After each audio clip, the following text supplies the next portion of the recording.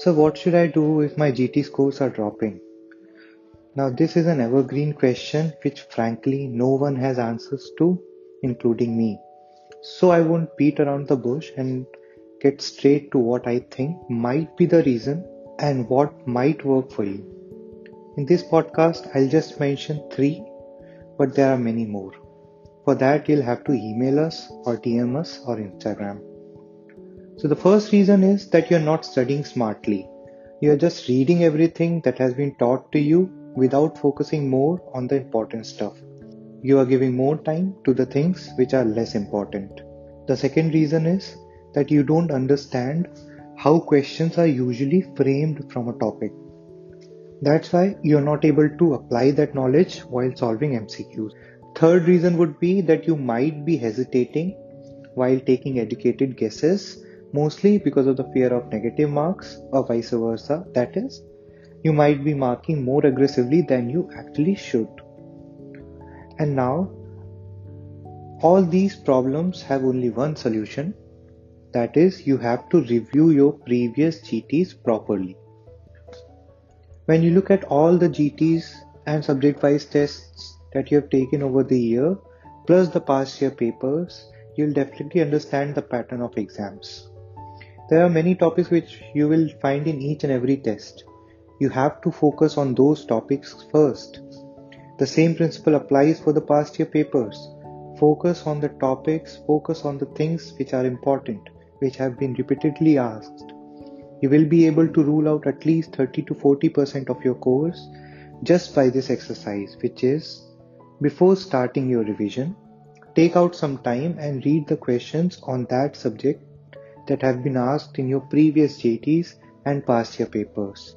Then complete those topics first, revise them twice, and if the time permits, which I'm sure won't, read those unimportant stuff. Now, if you have not taken any GTs till now, don't worry.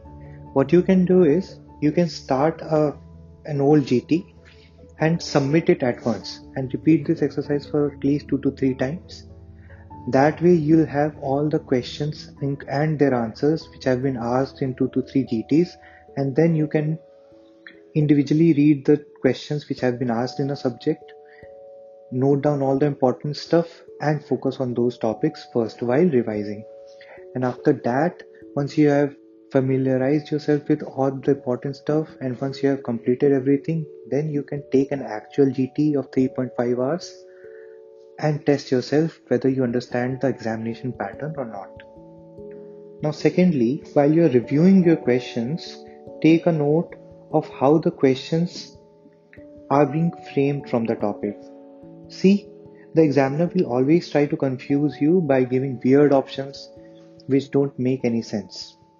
For example, a question could be that all of the followings are true for GBS except, and then they'll give you options like male to female ratio is 1:2, and many a times the disease is idiopathic and so on, which don't make any sense. These are just distractors. These have been strategically placed to divert you from the main answer, which might be that steroids are effective, which is not. The steroids are not effective in GBS, and that is what they are trying to test. The other year, they might ask this question directly, that what is the treatment of choice for GBS, or they might confuse you even further by giving you a clinical scenario where you have to first diagnose that this is a case of GBS and then mark the answer. Are you getting my point? See, understand how questions are being framed. Every time you're reading your notes, you must be aware of all the possible ways the examiner can question you on that topic. Thirdly, you have to experiment with the two approaches while taking GTs. One is a defensive approach where you mark only those questions that you were very confident about.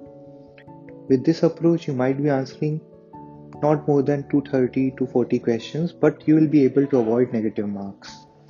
The other approach is the aggressive approach, where you try to answer as many questions as possible, leaving no more than 10 to 15 questions.